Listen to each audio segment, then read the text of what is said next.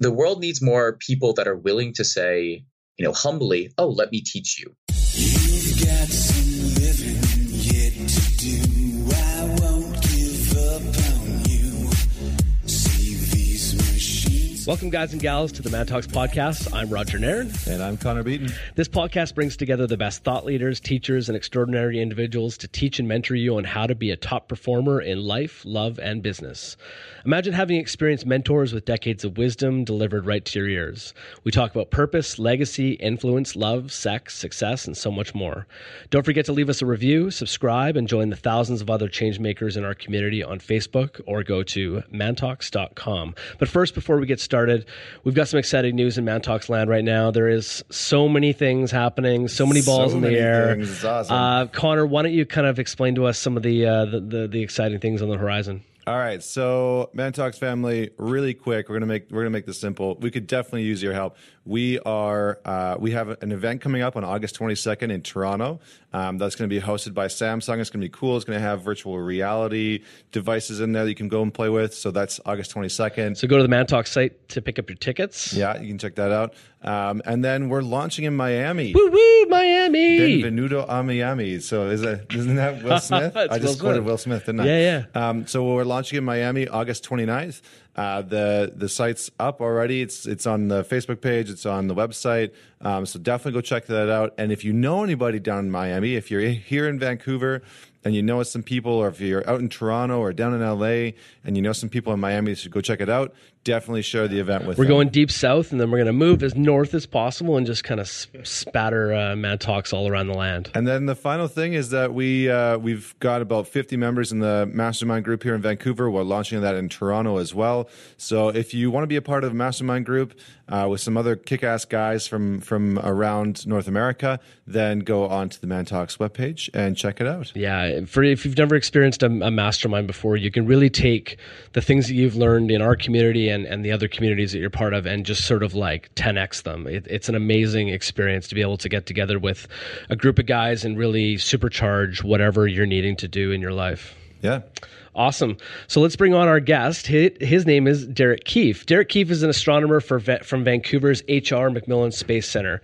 I saw him speak at an event not too long ago about the Juno space trip to study Jupiter, and it absolutely blew my mind. Not only because of the incredible complexity of the program itself, but because Derek took this really complex program, inserted so much excitement and passion into it, and I walked away incredibly inspired. It got me thinking, how do we get people excited about space and science again, which I know is, a huge hot topic. So we brought him onto the show to talk about just that thing. Connor, what did you take away from today's conversation? All right. So we totally geeked out. And why should you listen to this podcast? Well, Derek talks about, science and curiosity, but we also dive into things like Mars. And when we're going to go to Mars, we dive into Jupiter and the exploration that's happening to that planet. We talk about gravitational waves. Like, we geek out. Geek out hard. It's awesome. Huge geek high. And you need to listen to it. It's so good. I'm going to go back and listen to it. Awesome. Well, let's bring him on so we can listen to him, Mr.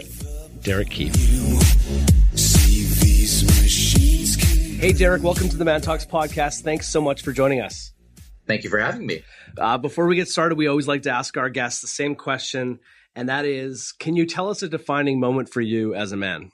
That's a tough one just because there are so many defining moments there. But it would probably have to be my coming out, and not necessarily my coming out to my friends, to my family, but to myself. There's a lot of moments in your life where you realize you think you're acting one way and you think you're being true to who you are, and then you kind of self-evaluate or you look at something and you realize that's not the case. So for me, it was my second year university at UBC. I was, I hadn't been dating anyone or of any kind. And it was that moment of, I don't really know who I am. I know who I am in terms of rationally in that respect of I'm interested in certain things, I'm passionate about certain things, but I don't know where my life will lead with another person. And I don't even know who that person is. If it's a guy, if it's a girl, if it's who knows. And so there was this long time where I kind of sat down for a prolonged period of time, started talking to myself, I guess, at night, which sounds a little crazy, but it was one of those moments of, really self-reflecting and trying to figure out who I was and where I stood with myself. And it was a lot of hard. It was very hard, I guess, for me in the respect of trying to figure out who I was with labels. Because coming out to me, it was, oh, if you're gay, you have to be this, this, and this. You have to be wearing pink frilly shirts and like going clubbing and stuff like that. And that just wasn't something that I was interested in. And so it took me a long time to realize that defining who you are as a man, as a person, you don't have to ascribe yourself to a certain group. You don't have to ascribe yourself to a stereotype, to a class, if you will. You have to just be who you are and be good with that. And that took me a while to actually kind of come around and say, no, I am gay. I am happily gay, but I don't have to ascribe to stereotypes that I'm putting the pressure on for the rest of myself and for the community as a whole. And did you find that having that clarity within yourself and sort of taking that time to really dial into what you wanted and who you were allowed you the sort of like strength, I guess, to go and have the conversations with friends and family, and then has that clarity in that decision-making process that you had, has that given you strength in the rest of your choices that have kind of come up in the rest of your life? Oh, 100%. My best friend, Cheyenne, she was the first person that I came out to. And I literally texted her one night and I was like, nope, I need to talk to someone. Because I'm very much so I internalize it, I think about it, and then I need to talk to someone. It's not just like it can sit there. So was like, hey, Shy, what are you up to? She was going to class at the time. And she said, yeah, come walk with me to class. And so we were walking to class and I was like, I want to tell her I'm into dudes. The entire conversation as we were walking, I mean, we're best friends. So it just kind of continued along the vein of what friends talk about. So we just talked about our days and laughed and had a good time. And we got to her class and she's like, wait, you wanted to tell me something. And at that moment, it was this kind of hesitation of, oh, shoot, I forgot that there was another purpose to this whole conversation. And then I was like, yeah, Shy, I'm into dudes. And without missing a beat, she's like, that's awesome. Do I get to meet the guy? Like, is there a guy? And I was like, no, there's not. But I'm into dudes. She's like, it's totally cool. Like, I love that you can be honest with yourself. You can be who you are. And the interesting thing was that our relationship only grew. It only got closer because of that idea of I opened up who I was. I was able to look at myself, analyze who I was, and be true to that. And then my friends as a whole, across the board, have been supportive and even more so the idea that I can open up and trust them in that way. Has brought me closer across the board to everyone, including my family members. I have a very, I guess I'm beyond elated that my coming out story, the hardest hurdle that I had to overcome was myself. I have an amazing friend group, amazing family that's extremely supportive. And it was just in my mind in reconciling that I don't have to be a stereotype. I can be who I am and still be gay, be a scientist, be whatever it is. Scientists often get knocked for being antisocial or awkward or nerdy and stuff like that. And I'd say embrace it. That's who you are. That's powerful for you. You don't have to be, the quiet guy that sits in the corner. If that's you, that's totally fine. But you can also just be who you are as long as you're true to who you are. So I guess that's the big thing. I wasn't being true to who I was. And in the moment of becoming honest and true to who I was, everyone around me recognized that and said, power to you. Yeah. And it's a powerful story, right? And I think, well, first off, thanks for sharing with us, because that's fantastic. It's incredible. And I think your perspective is something that, a lot of people struggle with. Like you mentioned that you were sort of the biggest sort of hurdle that you had to overcome. And, a lot of people have great friend circles. They have great family circles that want to help them and support them through whatever they're looking to do. And oftentimes their sort of internal perception is the biggest hurdle. So it's great to kind of hear you share that, because I think that'll, be a lot of value for people who are listening out there. So on that note, let's do a little shift and let's talk about what you do in the world, because it is fascinating as hell. And I cannot wait to dive into this. So give our listeners a little bit of insight into what you do in the world. Totally. So I'm the astronomer at the H.R. MacMillan Space Center here in Vancouver, British Columbia. And my job, the day-to-day on my job is all over the board. I basically, in a nutshell, I think I would best describe it as I want to become a mini Bill Nye or Neil deGrasse. My job kind of has me doing work in the planetarium and doing some outreach there in terms of programming the planetarium, creating content for shows, making shows in the planetarium environment, making science demos, crafting those and trying to make them accessible to all people, going out and doing lecture series, going out and doing teaching in actual schools. I also do a lot on our telescope that we have, a 0.5 meter Cassegrain reflection telescope. One of the biggest parts and one of the most enjoyable parts for me is when I actually get out into the community and I start doing stuff like the gig where you met me. There's a lot of kind of mini science talks that I do. And that's where I get a lot of my passion for my job. But my job is very varied, from sitting in the back and programming and not really seeing the light of day to being outside and talking to people and interacting with people.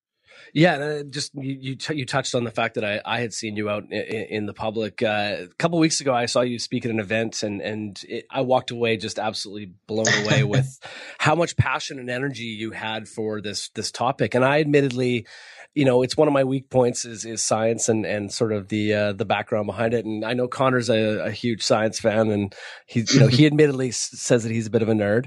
But who inspired you to get into astronomy? Specifically, astronomy was a hard place. It actually, I would have to point it at my dad. Growing up, my parents, I grew up in Boston, outside of Boston in Massachusetts, and my parents were extremely supportive of whatever we wanted to be. If I can thank anyone, my dad, my mom, for really letting us grow into the people that we are today. If I wanted to go try a new sport, completely supportive. If I wanted to try a new subject matter, they'd completely invest their own time and learn as much as they could about it to support us in that manner. And so growing up, it's one of those things that you have that support group to explore, and they want to allow you and work on your inspirations to really let you blossom into whomever you will become. And so specifically with space, I remember my dad would take us out onto the roof during meteor showers. In the middle of the winter, in Boston winter. So it's pretty cold, very, very damp cold, and with lots of snow, which Vancouver doesn't know anything about. And he would take us out and be like, "Hey, we're going up on the roof." And of course, you're never allowed on the roof. That's completely unsafe. But Dad would be like, "Yep, let's go up onto the roof. It's a beautiful, clear night." And then we'd just sit there and we'd watch the shooting stars. We'd watch the meteor shower as it kind of cut across the nighttime sky in December. And I just remember beautiful conversations coming from that, being there with my brothers, being there with my dad. And I think sometimes my mom, but she usually was on the balcony. But it was just that idea of that sense of wonder, that sense of beauty that exists in the natural world, something that's so far away that we are just now beginning to really reach out and start to uncover. So I'd have to say it's my dad with his awe of the world. That's fantastic. Can we geek out a little bit? Is that okay? Totally. Geeking out is what I do. Yes. Okay. So, I'm very curious with what you do. What have been some of the most exciting discoveries along your career that not necessarily that you've come upon, but that have just kind of like come up in the scientific community and within your field? And then, what do you think is sort of on the cusp of happening? Like what are we close to discovering out there? Well, there's so many. I think I just had 10 flash in front of me. The one that comes to mind that I get really, really excited about is gravitational waves. And the quick story behind gravitational waves, basically, Einstein postulated that we exist not as a force, but as a kind of fabric of space-time is gravity. So gravity is no longer this thing that massive objects exert on other objects, but it's just a natural bending of the fabric of space-time. And so through this bending of the fabric of space-time, you create these little gravity wells, what we call gravity wells, potential wells. And if something gets caught in that gravitational potential well, it will naturally kind of roll towards it. Just like an object rolling down a hill, it'll roll towards the object in the center. And if you've got enough velocity moving around it, you can actually create an orbit around it. So he basically rethought Newtonian physics and the concept of gravity. That was fantastic. He also postulated that if you had a massive perturbation, a massive event on this gravitational field, if you will, the fabric of space-time, then it would cause this ripple effect across the fabric of space-time, massive event like two black holes merging. And so the thing that he said was that we would never, ever, ever be able to detect them. And I know that I'm in fair company when someone says that. You definitely want to go out and 100% prove them wrong.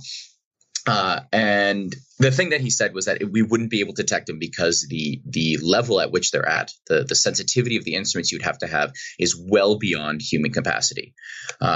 In September of this last year, though, we actually did detect gravitational waves. The LIGO Observatory, basically it found them. And I can get into the long, cool way that they did find them. But basically, they used a laser interferometer to detect minute changes in the distance of a laser, the distance that a laser was traveling, on the scale of 1/10,000th the radius of a proton. So tiny distance changes. And in doing so, they have discovered and found these gravitational waves. They found the source of it, two black holes merging.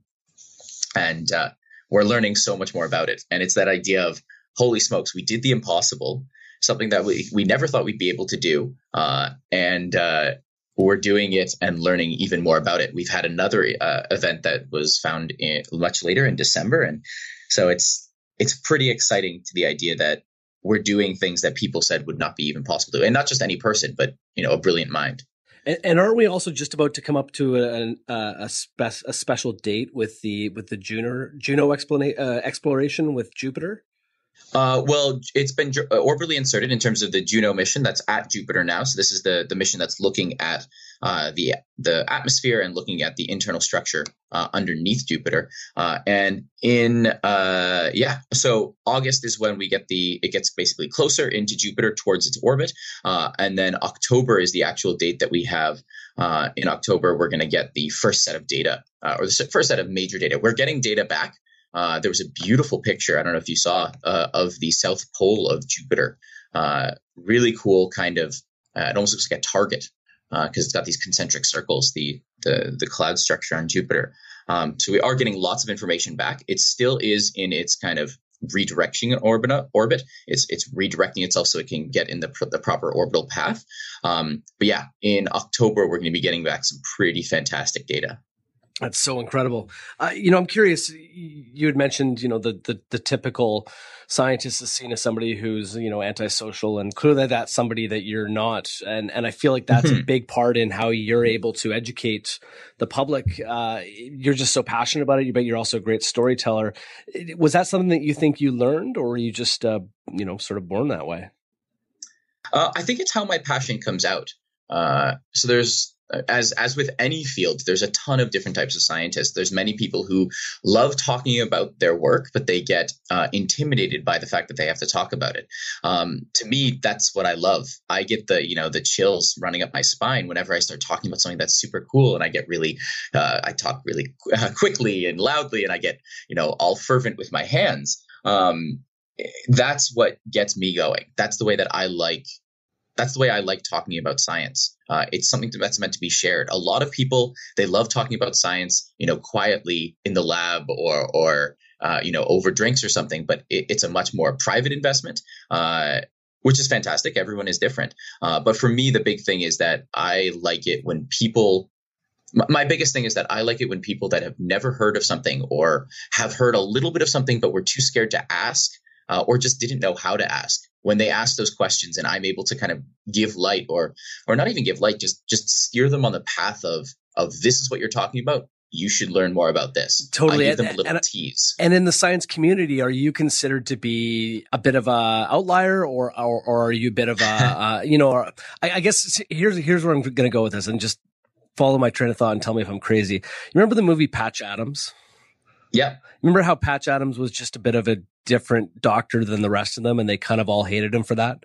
Yeah. Is that the same case in the science community? I mean, are you seen as being sort of anti-establishment? Are you kind of out there, or are you sort of at the forefront of what science needs to be doing to get people interested in it again? I don't think anyone in the community shuns me at all. I think they embrace me 100%. No, that's great. Yeah, the thing with the scientific community is conversation at a high level is loved at any level, and getting people involved in the scientific community, that's what we as scientists love. We love our research. We love finding new stuff out, but we also love sharing it with people. And it's the thing that we don't have a lot of science communicators. We don't have that middleman a lot of the time. There's this beautiful work that's being done that's kind of hidden in the shadows a lot of the times because it gets published, but no one really reads these publications. The publications don't make the front page of the newspaper, because, I don't know, someone came out with, Justin Bieber was found shirtless somewhere. He gets the front cover, and here we have this beautiful science article that's making page 3 or something. A lot of people don't actually hear about it. And so I play this unique role in a lot of respects that is very well needed, and by both the scientific community as well as the public. And I'm trying to, I'm 24. I'm just trying to jump into it. I've got my toe in the door, and I'm trying to push it open there. Awesome. And at the same time, we seem to be falling in love with a lot of sort of space pioneers and different science pioneers. And, I'm thinking of the Elon Musks of the world and the Ray Kurzweils of the world, and the, Peter Diamandis, and I know Jeff Bezos is heavily involved in space. Neil deGrasse Tyson. Is this the new sort of? Are these the new kind of heroes and studs in the science world? And is it perhaps because they are good storytellers and they are able to, explain it properly? Totally. I definitely think they're the new and up and coming heroes, if you will. Maybe studs. Maybe studs was the bad word. I was going to say studs is a nice word. I mean, some of them are pretty attractive and stuff, but I don't know if I'd necessarily go up and say, Neil deGrasse Tyson, you're a stud. Yeah. I love your. He has some nice vests. Yes. Oh, okay. There's definitely one thing that I need to get into. I'm going to call them hero or speaker of science.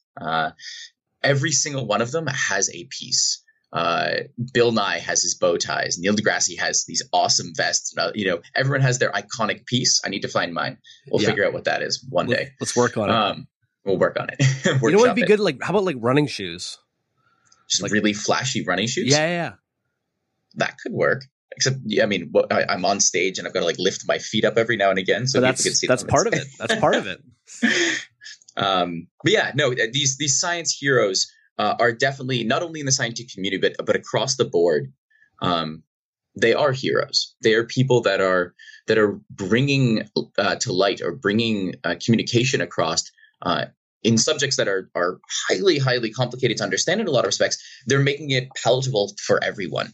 And that's really what the beauty is. Across the board, no matter where I go, if I'm in Surrey doing one of these programs that I do to guys in 4 to 6, basically I do this program called Sticks and Stars that's for at-risk boys. And we basically do these really cool programs where we do science demos. And what my job is basically going there and saying, what are your questions? What are the questions that you haven't asked your parents? What are your questions that you haven't asked your teachers? And how can I basically answer them or look them up and gives you some perspective on them.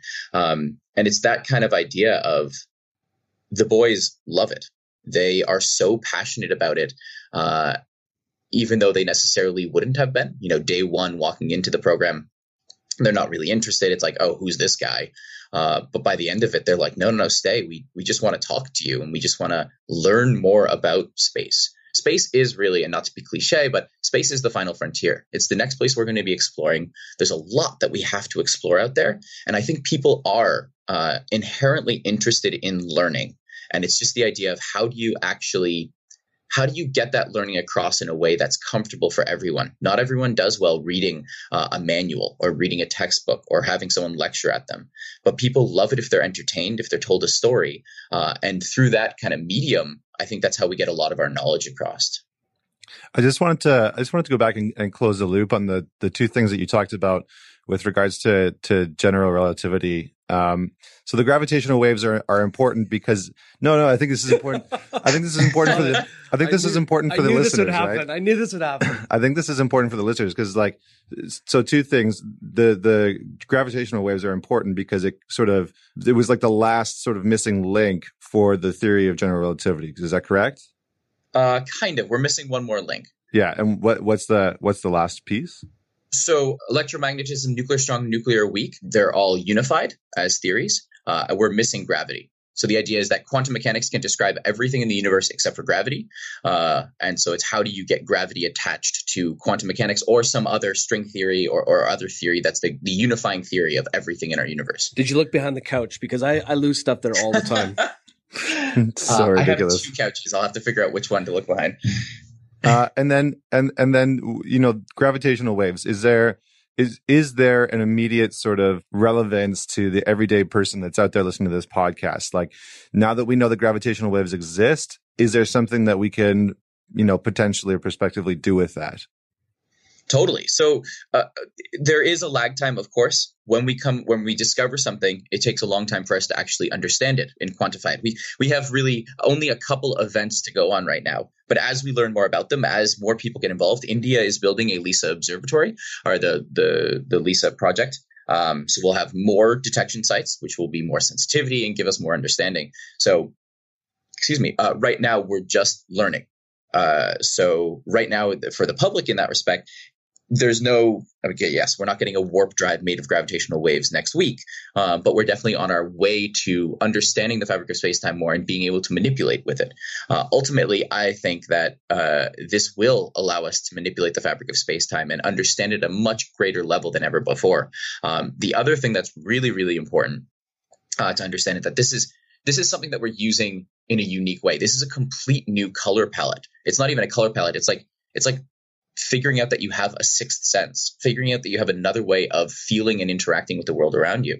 Right now, when we talk about space, the way that we interact with it mostly is in the electromagnetic spectrum. We look using radiation. We use photons.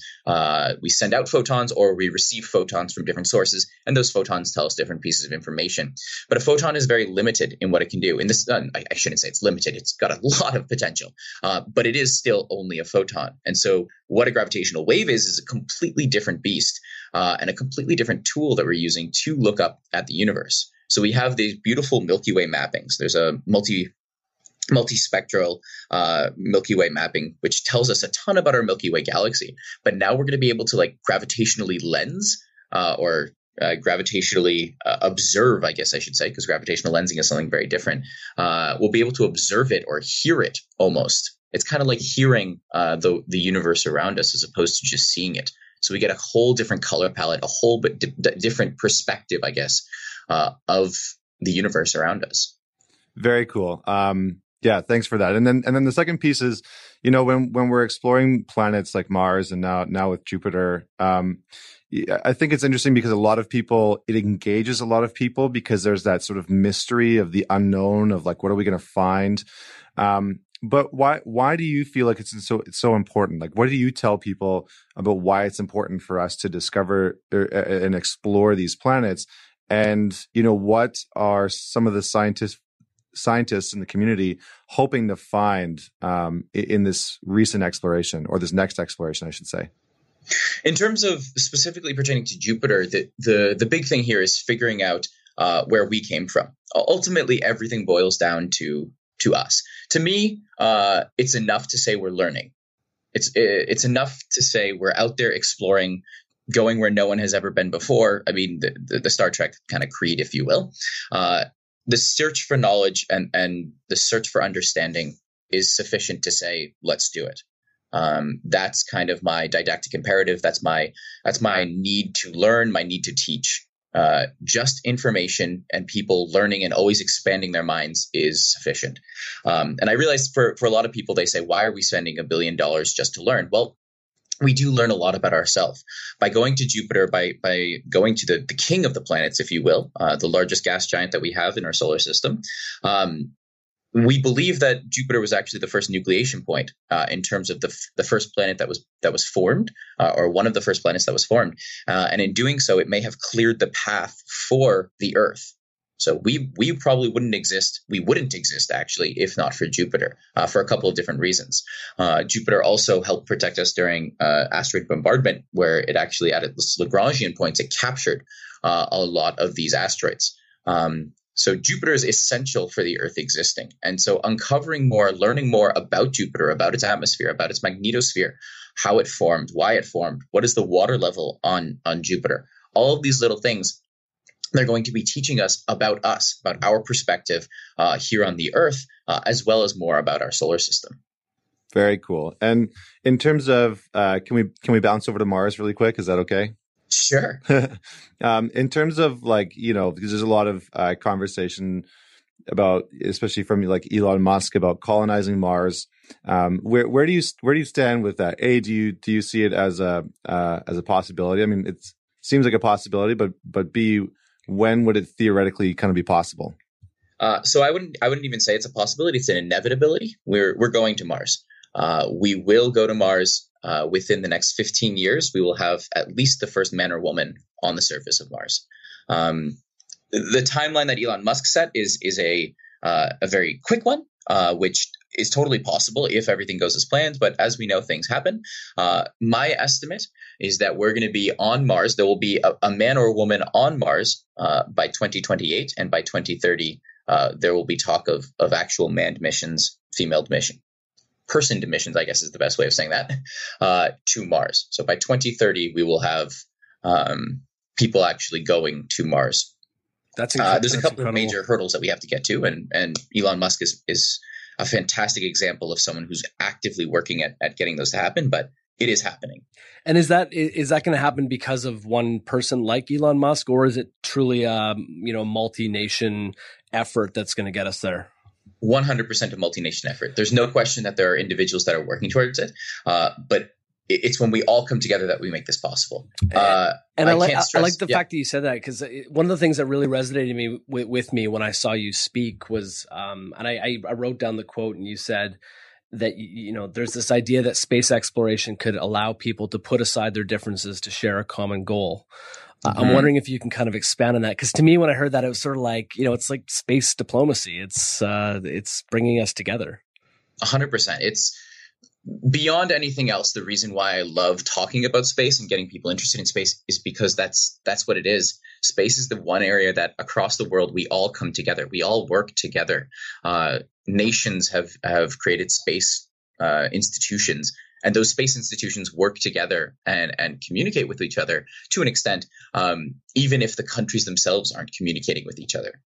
We all are working together to get to space. It's the one field or the one faculty where we're all people, regardless of what race you are, where you come from, man, woman, child. Like it's the place that we all sit together at the table and discuss and talk and compare notes, if you will. One of the greatest things that's ever happened to space is the privatization of space, not because of the necessary, the competitive element of, we're going to beat all these other guys and we're going to make such a profit. No, if you're interested in space, yes, there is profit to be made. There's no question. But the people who are really on the frontiers, the people who are passionate about it, they're passionate about a niche of space. Elon Musk is interested in a lot of different niches, but just take the example of one of the major things that he's trying to do is it's more affordable, make it affordable for everyone to do it, or to make it possible for more people to do it, to get people involved and moving towards space. So he's just one specific area. He's looking specifically at reclaiming the rockets, basically reusing those rockets to decrease the cost. If you went on an airplane and you had to throw away the airplane every time you did it, you'd never travel anywhere. It would be extremely expensive. And that's what we do right now with rockets. So that's one of the areas that he's working on. He's also interested in going to Mars with the idea of habitating Mars as a backup plan, if you will. And so his passions are being derived into those different regions. And that's the thing with space. You get passions about them, and you get passionate people that have backing, that have intellect, and they drive those passions, and they kind of clear the way for those specific things. And then once we put all of those passionate people together and we work together with all those passionate people, that's when we can do things like build the International Space Station. The International Space Station is the most expensive project that humans have ever accomplished, but we did it. We have this object that's about the size of a football field, orbiting around the Earth at about 30,000 kilometers per hour every day. I saw it 2 days ago. A couple days ago, I was out with friends, and literally we were walking down the street and I saw Mars, and I kind of had this euphoric moment, and I turned to all my friends and I said, hey guys, we're going there. There will be people on that little dot, that little orangey kind of bright spot in the sky. There will be people living there soon. You or I could be saying, hey, let me call up Mars for a bit and, have a little Skype conversation, albeit, a delayed Skype conversation because we don't yet have the ability to process things faster than the speed of light. But we could have a conversation with the people that are on that little dot that's all the way out there. We're going to start to wrap up a little bit soon, but one of the questions I wanted to ask you is how do you stay as curious as you are, and how important does curiosity play, in your life? Everything interests me. I guess that's my big thing. Shai, one of my friends, she coined me wildfire. I get really excited about a lot of different things. You can talk to me about space, but you can also throw in there and talk to me about sports even, or I'm starting martial arts up again. And I love, and you're a singer. You're a singer, aren't you? I'm a singer as well. I sing with Corleone. Yeah.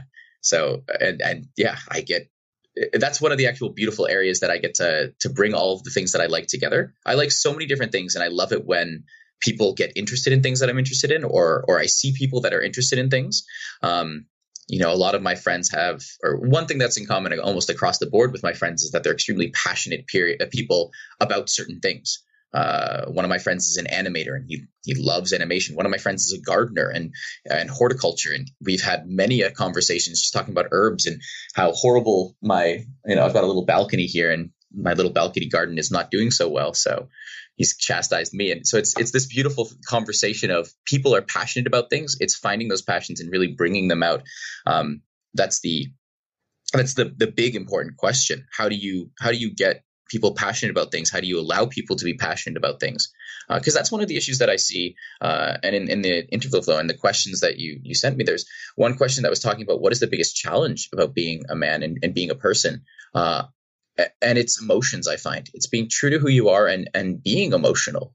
I read this fantastic article the other day that my friend posted on Facebook about people aren't in touch with their emotions. If you're walking on the street, if you're buying groceries, and you ask them, "How are you?" It's not like they're actually asking, "How are you?" It's a colloquialism. It's a hi. It's a way to say hello. Everyone says, "Oh, how are you?" "Good." "How are you?" "Good." And then you walk along your merry way.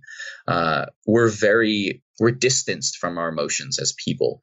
And I think when we embrace our emotionality, when we embrace you know what, I'm fantastic. I read this awesome article the other day about this, or you know what, I'm kind of under the weather, but I'm excited for this thing that's coming up.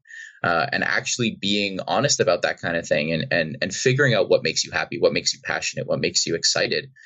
That's when you start to get curious and get interested in exploring all these other things. My dad has a funny story about me. He would always be like, "Where's Derek?" When I was younger. And oftentimes they'd find me like literally in an anthill. I saw an anthill and I was following these ants to their anthill. And then I started to slowly like follow them and just watch them. And I wanted to like dissect into the anthill. And I felt bad that I would be destroying their home. And then that led me to following these birds that I saw. And literally my dad's like, "You just were scatterbrain of, I'm looking at this, I'm so interested in this. And then, oh, but that's interesting too. I want to go figure out that." And so hours later, he'd find me like up a tree looking at a nest or something. So it's that idea of there's knowledge everywhere. There's beautiful things everywhere. Let it be music, let it be space, let it be science, let it be anything, art. There's so much out there, and it's just finding your passion, finding what resonates with you. It doesn't have to be everything. A lot of things resonate with me, but it's find what you're interested in and have an open mind about it. And you'll always want to learn that way. Wonderful.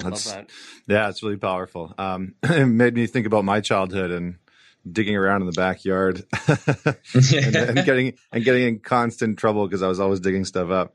But just because we kind of wrap this up, so we've got one or two questions left for you. I'm really curious in terms of advice that you've been given along your career path, because you're a young guy. It sounds like you've had some really good success so far. What's some of the best advice that you've been given around, whether it's career or perspective around science, or even about curiosity? What's something that's always stuck with you? I guess beyond anything else, be curious. If you have a question, if you have something that you don't know or are interested in learning about, do it. The lab that I was working on, Joshua Folk was a fantastic supervisor. And one of the things that really resonated with me with that was we would have conversations and they'd go off onto tangents, and it wouldn't be pertaining to the quantum devices that we were talking about, but these conversations would lead to these places that were beautiful and wonderful and really I'm trying to figure out how to describe the sensation. It's this sensation of you're having a conversation, the conversation ends, and your mind just feels like mush. It's this kind of euphoric sensation of there's so much that my brain is processing, and I don't necessarily understand it all, but I've learned something. And it's that curiosity. It's the striving for that sensation, that high, if you will, a runner's high, a geek high. It's striving to find those moments where you are expanding your brain, you are learning more, and never, ever being ashamed of asking a question, of not knowing something. If I don't know something, I say it up front. Hey, I don't know about that. And then people are like, oh, well, let me bring you up to speed. Let me teach you something. Because that's something that the world needs more of. The world needs more people that are willing to say, humbly, oh, let me teach you. It's not a hubris thing. It's not an arrogance thing of, oh, I'm smarter than you. It's I have this bit of knowledge. Because if you ask anyone in the world, anyone at all, I will stand by this till my dying day, everyone has a story. Everyone has something to share, and everyone has a voice. And it's just being able to listen as well as teach. So it's being both sides of that coin. That's extremely important. Every interaction I have with a person, I try to leave them with something, and then I try to have them leave me with something. And it's that sharing, it's that mutual kind of investment in humanity that I think makes everything very important. And it does all stem from curiosity. It's what's your story? What's my story? And how can we just learn more about other people, the way they live, they think, and the world around us, the scientific world in general. You know a ton about biology. I know a ton about physics. Let's communicate and have a wonderful dialogue. So on that note, really, really quick, I have two quick questions for you. Quantum computing, what's your stance on it, really quickly? It's fantastic. It's misunderstood. People think of quantum computing as a replacement for computing. It is not in the general case. Quantum computing has very specific applications right now. It may in the future be open for everyone, but it's a fantastic new technology that we're working on. Wonderful. And then as an astronomer and a physicist, what does your definition of success look like? Because you're sometimes dealing with very abstract things. So how do you define the parameters of success within your day-to-day basis? That is a really tough question. Success is one of those things that I struggle with, because I would consider myself a fairly successful individual, but a lot of the times I feel like I'm fighting against the world in this ever seeming tide of, what am I leaving behind? Where am I going? Success is the ability to see a smile on someone's face, the ability to get that twinkle in their eye of that really inspired me. I've had days where I was feeling kind of crummy, and I'll be talking to a class, or I'll be lecturing somewhere, and then having someone come to me afterward and be like, that really blew my mind. That really put me in a place that I have never been before. That's success for me. Touching one person's mind, bringing them to a place that they've never been to, having people say, hey, I've always wanted to learn about that, and you made that possible. That's success for me. Bringing something to someone else. It's not monetary. It's not any of these other values. Success is the ability to share an experience with someone that they haven't had, or share knowledge with someone that they don't know about, and be able to really have them embrace that and get joy out of that. I love it when after I've given a talk, people are smiling. A lot of times people give a talk and it's kind of okay, let me check my phone, time to go. But no, when people are smiling, when people are engaged, when people are actually interested, that means that I was successful in inspiring them in some way. And that's really what I try to do. I inspire people that science is not this big scary thing. It's this beautiful, wondrous creature that we just have to learn more about, and you can find fun in that. Wow. Well, I think you're doing an incredible job of that. And like I said, that's what got me inspired to have you come on the show and share your experience with everyone. And we really, really appreciate having you on the show. What's the best way that people can get a hold of you or learn more about you? Totally. I'm always down to grab a coffee. I love talking to people. Shoot me an email. My email is dkeefe12@gmail.com, and you're more than welcome to email me anything. Or come by the Space Center sometime and just ask for me. And I'm more than happy to have a conversation with you. Perfect. And let's give a plug for the Space Center. What's something cool and exciting that's coming up at the center? Oh, I'm so excited. We have actually in September, October, November is dedicated to science fiction versus science fact, or it's the science fiction world that we're opening up. We're getting an exhibit on Star Trek. We're going to be having a dialogue between Star Trek versus Star Wars. We're going to be having a whole bunch of stuff that's basically looking at all these fantastical worlds that we've created and what is the science behind them. You should see Connor right now. Connor has a geek eye. Good. We have a whole bunch of events that are surrounding that. We've got a couple of night events, adult only events, where we basically have a beer and talk about, which is, I think we're debating the captains, two of the captains, probably Picard and Kirk, who's the better captain kind of thing. Yeah, we're gonna have a whole bunch of really great events around science fiction, science fact, what's real, how can we make it a reality, where is science going? So awesome. A little bit of nerd, a little bit of geek. And how can they learn more about that? Go onto our website, search for H.R. MacMillan Space Center, and find us out on there. Awesome. And for our listeners out there, you can learn more about ManTalks itself by going to mantalks.com. For more podcasts, blog posts, we've got a lot of amazing new articles up there and information on all of our events, which are coming up soon. Of course, please subscribe to us on iTunes, and please leave us a review. It goes a long way to make sure that our podcast gets into as many ears as possible. Thank you so much for listening to the ManTalks podcast. Catch us next week for another inspiring conversation with an inspiring man.